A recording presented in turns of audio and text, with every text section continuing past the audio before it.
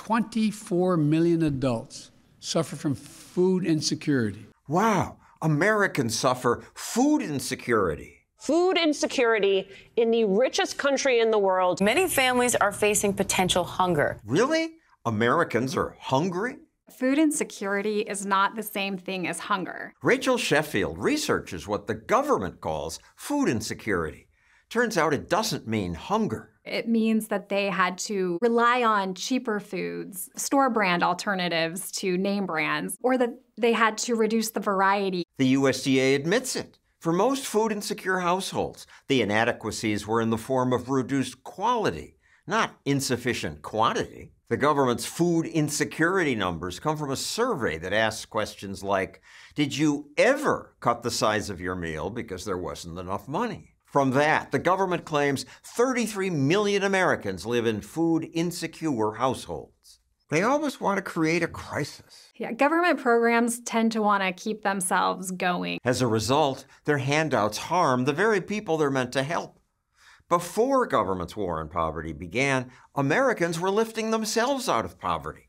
Once welfare checks started, the poverty rate kept dropping for a few years, but then progress stopped because handouts encouraged people to be dependent.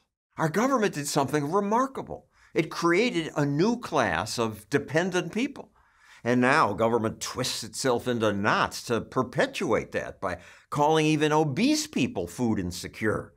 The New York Times used this photo in its latest report on vulnerable people suffering, waiting for food stamps. Americans are consuming too many calories rather than too few. And adults labeled food insecure are more likely to be obese. The nation's obesity epidemic is growing. So activists promote another myth. Poor people are overweight because they can't afford to eat healthy. That's why they eat junk food. You know, junk food is cheap. But that's another myth. Healthy food is actually a little cheaper. Yeah, there's this widespread belief that junk foods are more affordable, but things like chips and cookies, soda pop, fast food, those are actually relatively expensive sources of calories. They sure are. We compared the cost where I live.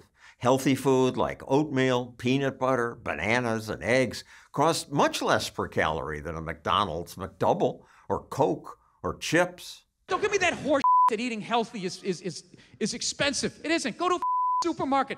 They're throwing the vegetables at you. This comedian gets it. McDonald's is the reason why I'm out of shape. I would have got a salad, but you didn't have the option, so I was like, well, I guess I got to get 52 Big Macs. This community went 10 years without a place for folks to buy good food. Michelle Obama promoted another myth, food deserts. She said eating healthy is much harder for poor people who live in what we call food deserts. Her claim got lots of play. If a mom wanted to buy some fresh fruit for their kids' lunch, that means she would have to get on a bus. But so-called food deserts turns out to be a government trick. When officials designate them, they deviously ignore small businesses and food stands. In the neighborhood where Michelle Obama gave her food desert speech, even the New York Times reported that this man was selling food out of this truck. He sold healthy food like blueberries, onions, cucumbers, sweet potatoes. He wasn't counted in the government food desert surveys.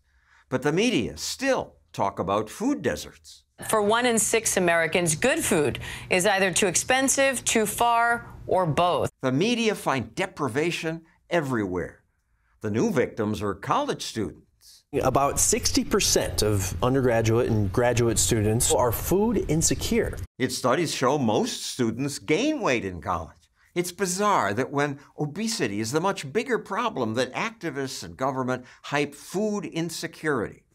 But of course, that creates the rationale for expanding food assistance programs, for expanding the welfare system. Providing people with access to nutritious and affordable food.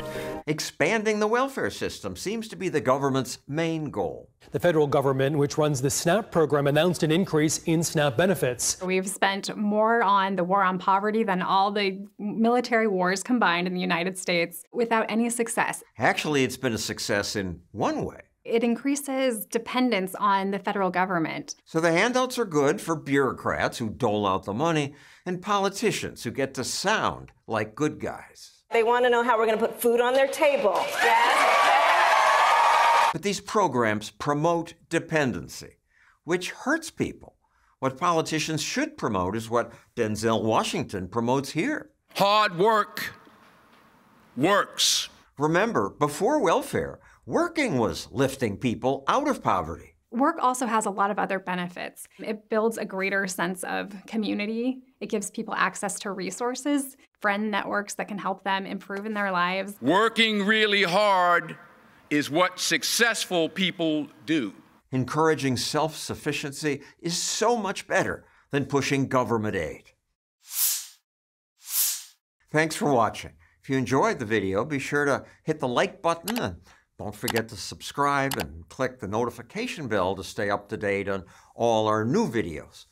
Let me know in the comments section below if there are any myths you think we should cover next.